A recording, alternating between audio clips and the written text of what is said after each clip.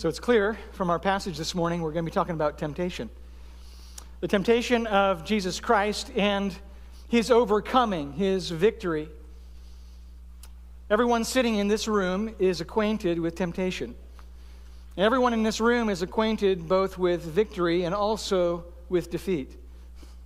So we look into the passage this morning and we see the secret to overcoming. I put as a header in your notes that overcoming sin happens through faith in God. That's the key. That's how it happens. That's the summary of this morning's message. That's what we'll see as we look at the life of Jesus Christ and as we begin to see how does overcoming happen for Jesus. How does it take place in his life? How can we use the same resources that Jesus put to work, and how can we experience victory for ourselves as well? 3 times in our passage, Jesus will say, in response to temptation, "It is written, it is written, it is said." And so, for us, temptation, overcoming temptation happens as we submit ourselves to the Word of God. John Bunyan would put it this way. He says, "Sin will keep you from this book, or this book will keep you from sin." And certainly that will be true in our passage this morning. But in what way does the Bible help to keep you from sin? And what are we to do in order to use the Scriptures to help us experience this kind of victory? Well, as we look at our passage and we begin to see the life of Jesus, I think the answer may surprise you. Maybe by way of illustration, we can just think about the life of David going back to the Old Testament. David, who experienced this massive victory early on in his life as the shepherd boy, and later on this agony of defeat as the king. What was it about David that allowed him to experience victory on the battlefield with Goliath, and then later to trip up and to fall into sin as a king? Well, it boils down to this: using the Word to cultivate faith. Because fundamentally, what we'll see is that your sin problem is a defective faith problem. It's a deficiency in faith.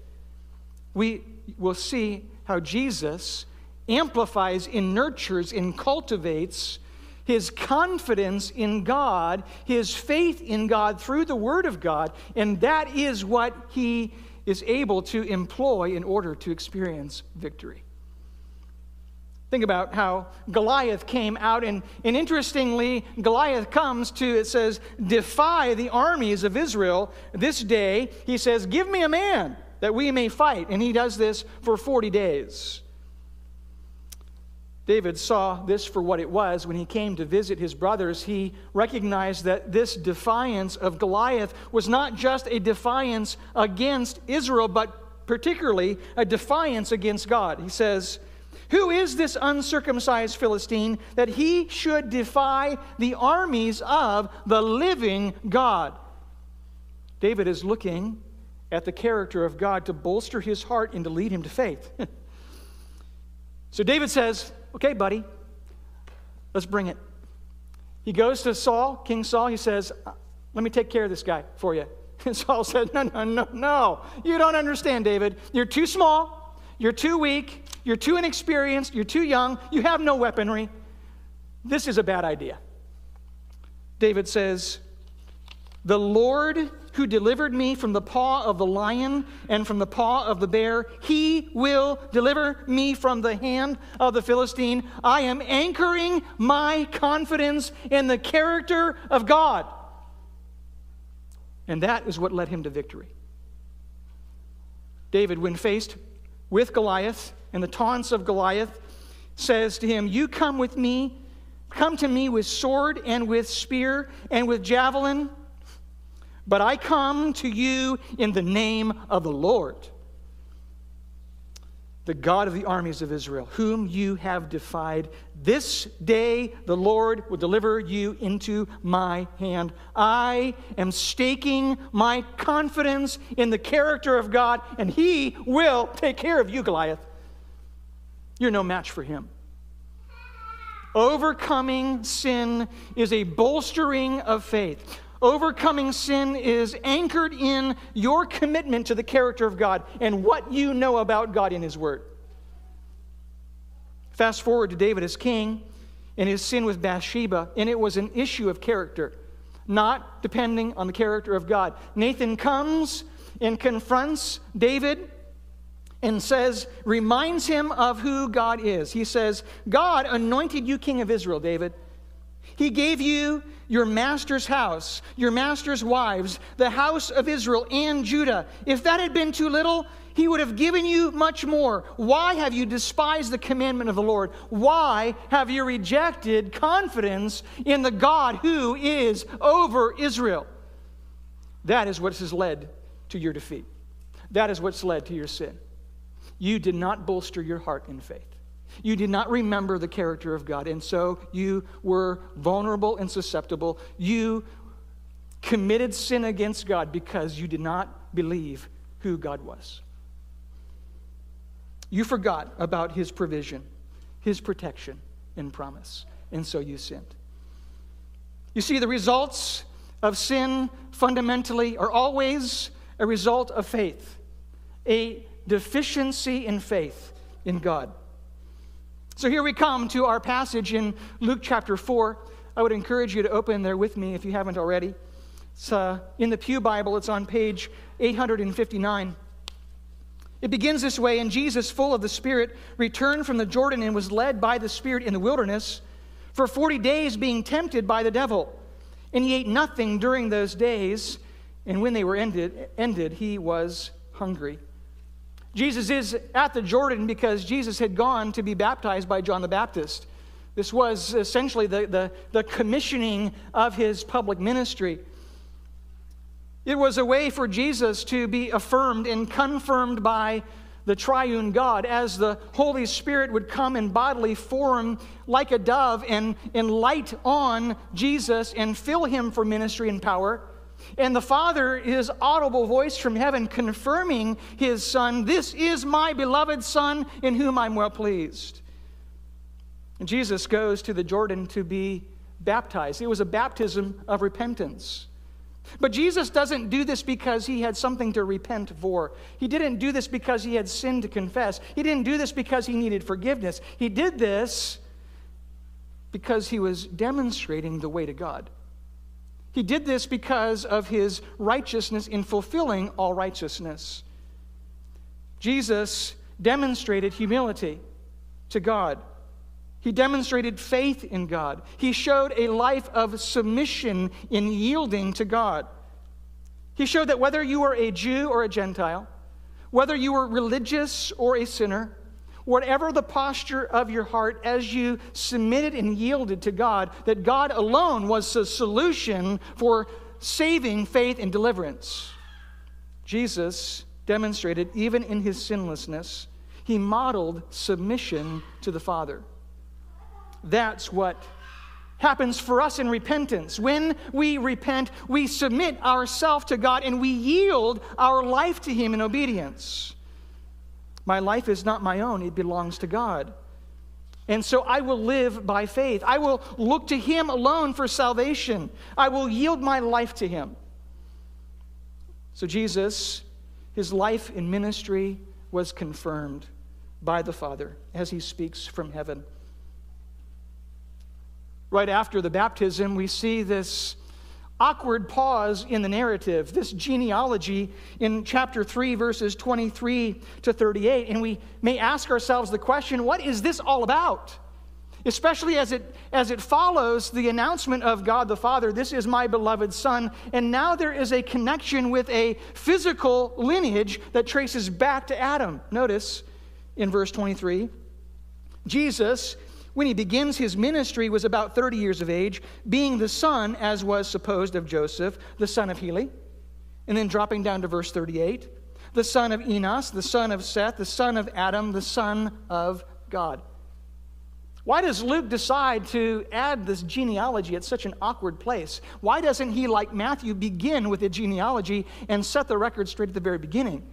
It was because in response to the announcement of the Father of saying, "This is my beloved Son," now he wants to demonstrate that Jesus, although being the Son of God, is also the Son of Man. He is fully man and fully God. And the following narrative, this temptation, will also continue to reinforce that fact that as a man he could be tempted, but as God he would prevail. And as depending upon the power of God and the Word of God and submitting his heart to the Father, he would be able to experience the same kind of victory that God invites us to experience through faith in the same things. So was Adam a son of God? As you look at the Greek, you'll see that the son is not actually used in the Greek. It's just the definite article in the genitive case, which leads to and helps you understand procession of. Literally, it is, in verse 38, Enos of Seth of Adam of God. The point is procession. The point is that Jesus came from Adam, but ultimately came from God. Descended from Adam, but one who was tempted in every way, yet without sin, who experienced the physicality, experienced real temptation, but prevailed in the power of God. With that as the background, we step into chapter 4. And we begin to ask ourselves the question, why the wilderness? What is the significance of the Spirit leading Jesus into the wilderness? What is the big deal? What is the point? What does this accomplish? I want to demonstrate to you that the wilderness represents a test of dependence. The wilderness represents a test of dependence. Who will Jesus depend on? Who will he believe? What will he anchor his heart and soul in? What will he have faith in? In verse 1 of chapter 4, Jesus, full of the Holy Spirit, returned from the Jordan, was led by the Spirit in the wilderness for 40 days, being tempted by the devil.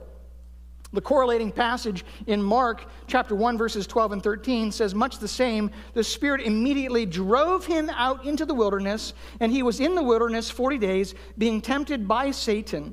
And he was with the wild animals, and the angels were ministering to him. This word wilderness is the word of the uninhabited parts of Judea, the desert, absent of inhabitants, the lonely and solitary places.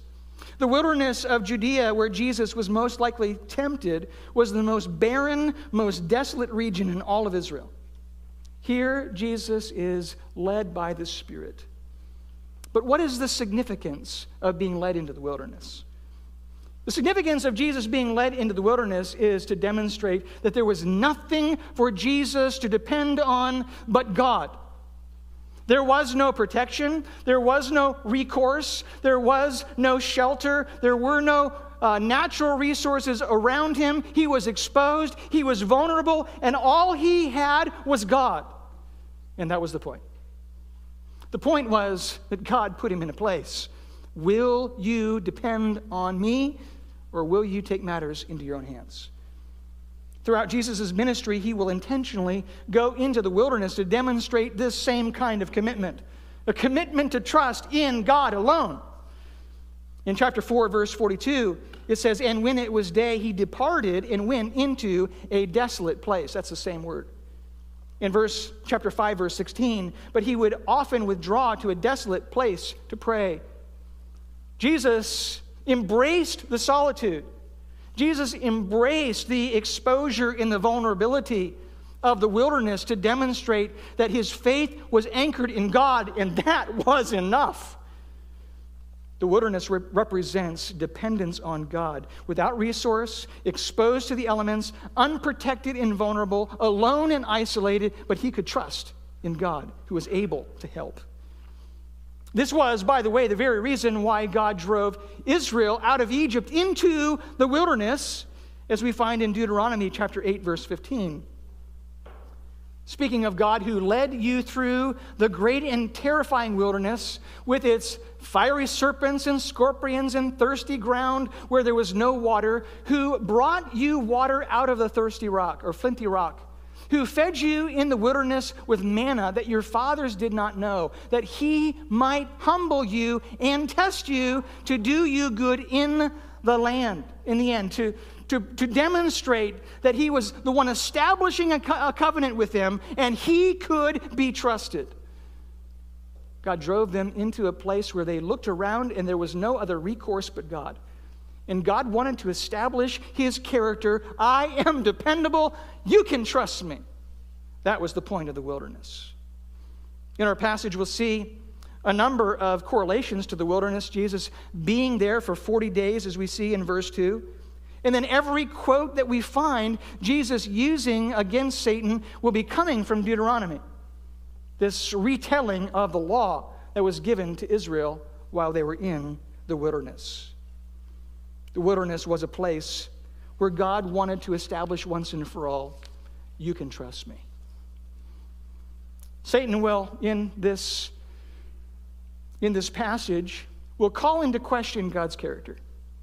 He will seek to disrupt Jesus' faith in God. He will call into question the things about God that will sever Jesus' heart from obedience and keep him from enjoying victory. We're going to look at them this morning. He will tempt Jesus in relation to the provision of God, the power of God, and the promise of God. Is God dependable? Notice with me in verses 3 and 4. Satan challenges Jesus in the area of the provision of God.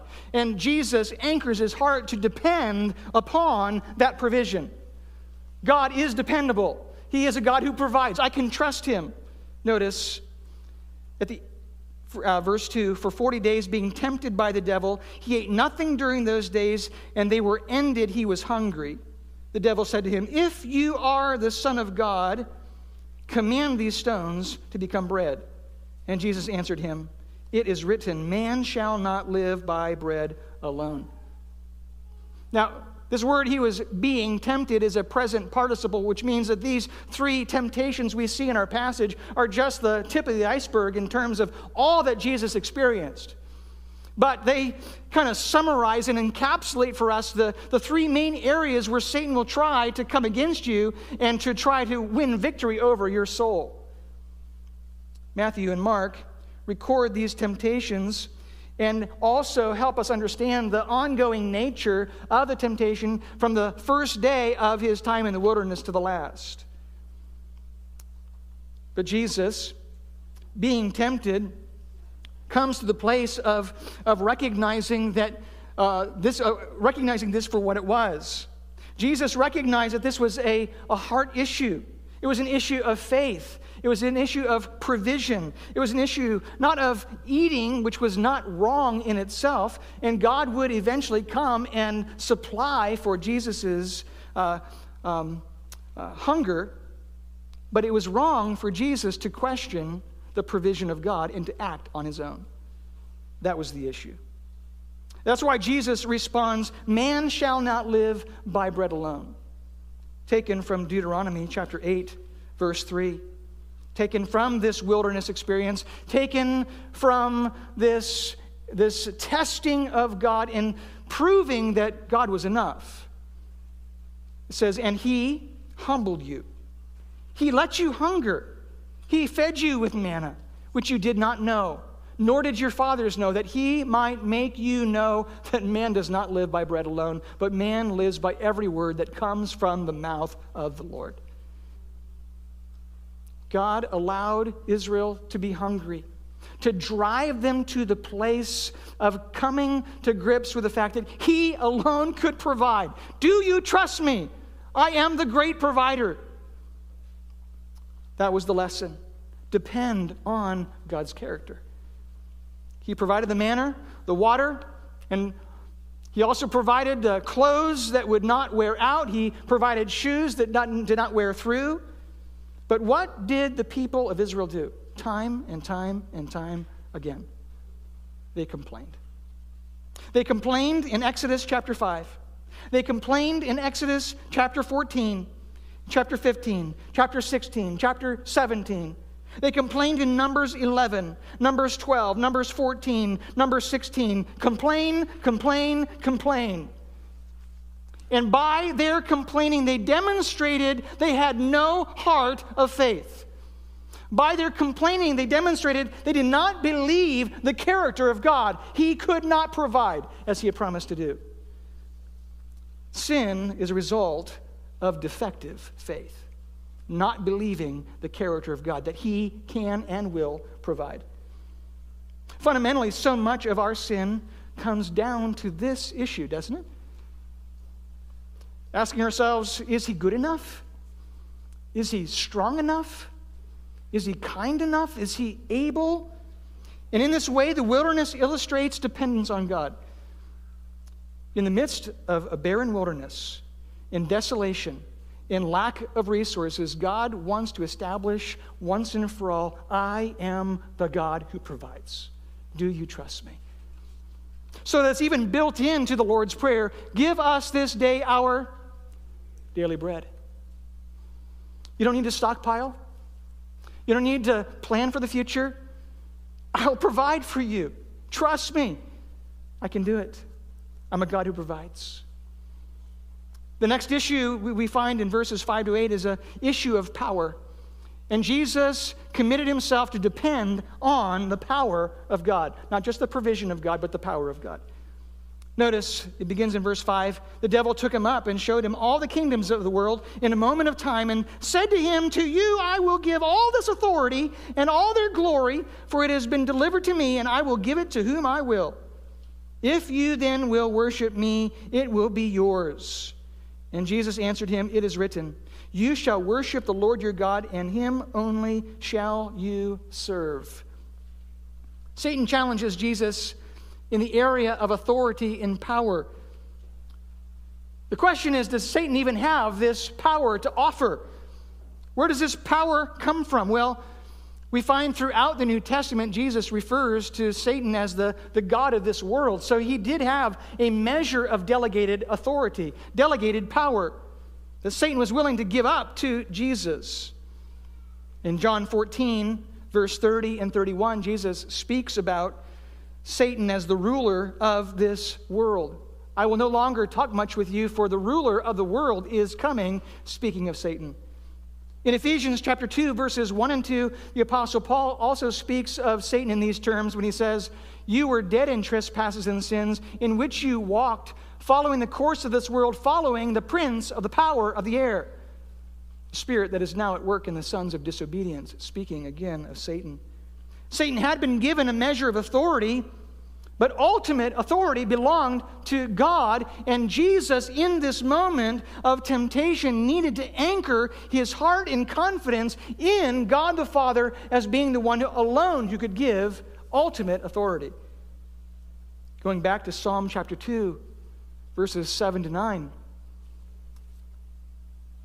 God says, I will tell of a decree. The Lord said to me, you are my son. Today I have begotten you.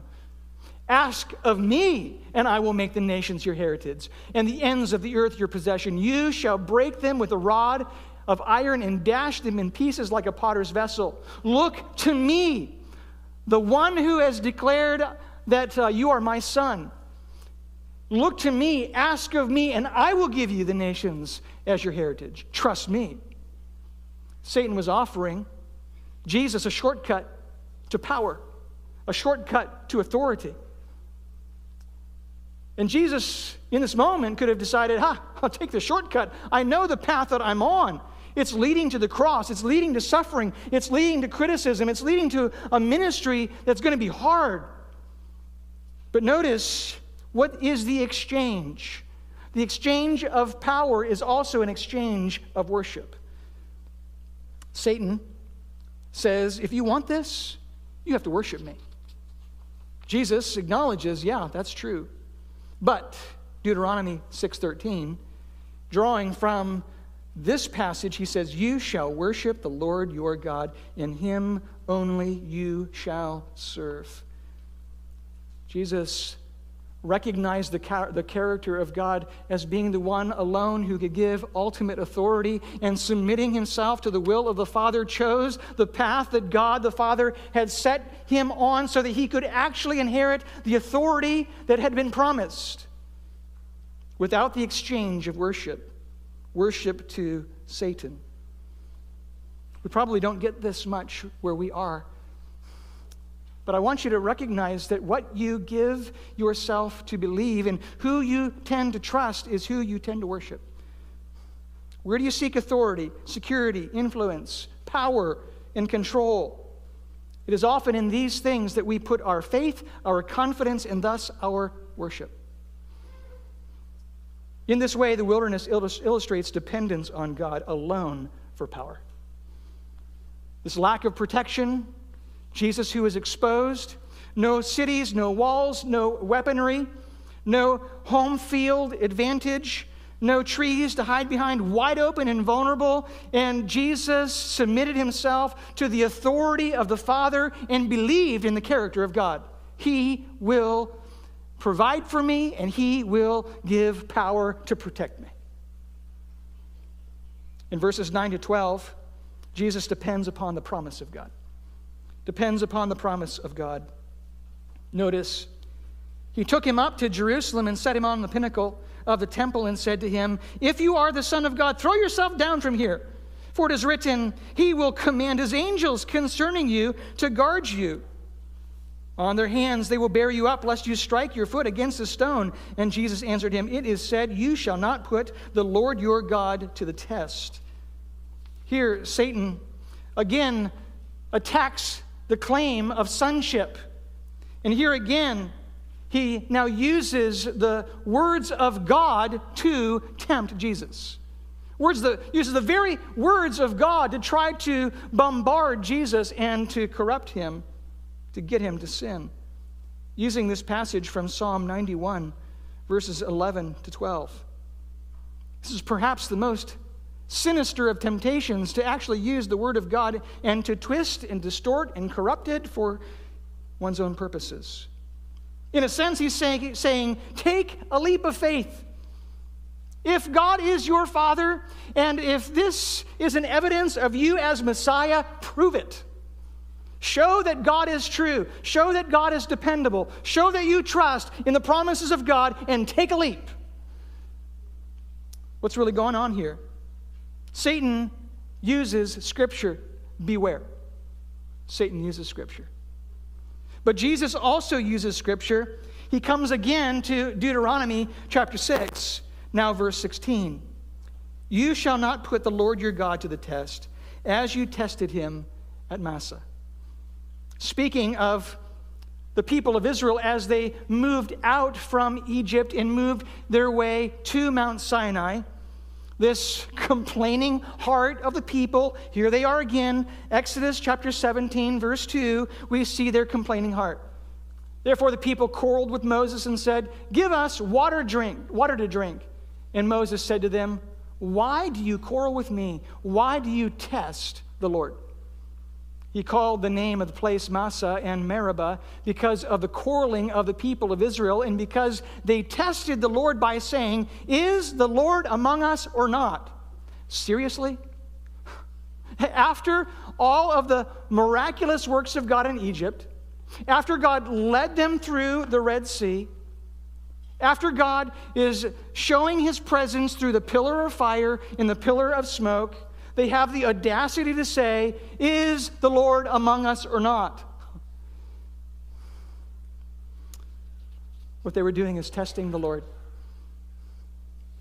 They were seeking to force the issue and force God's hand. Is God here? Is he going to deal with our comforts? Is he going to help us as he's promised to help? Is he really here, and are we really the people of God? They forced the issue. And God, by his grace, still provided water. But it wasn't the way he designed to do it. They did not trust God, and thus they sinned. They did not believe in the promises of God and the timeline of God. They presumed on God, and they acted on their own behalf. In this way, the wilderness illustrates utter dependence. The promise of God that needs to tether our heart to the character of God, independent of feelings. So often our feelings betray us. Our feelings are so up and down, but as we commit ourselves to the truth of who God is and allow God to work in the way He decides to work, in the time in which God decides to work, we are demonstrating a commitment in faith to God, and we will be victorious over sin. So how do we do this? How do we cultivate faith? If sin is constantly an issue of faith, how do we nurture faith in our lives? How do we cultivate that faith? How do we help to propel it and fan the flame of faith in our lives? Well, we cultivate dependence and faith through thanksgiving. We cultivate faith through thanksgiving. You see, the root of your sin is a lack of faith. More specifically, a lack of faith and confidence in the character of God. And so overcoming sin begins with undergirding our faith in God through the Word of God as we come to understand and commit ourselves and anchor our hearts in the character of God. The Bible doesn't become our good luck charm.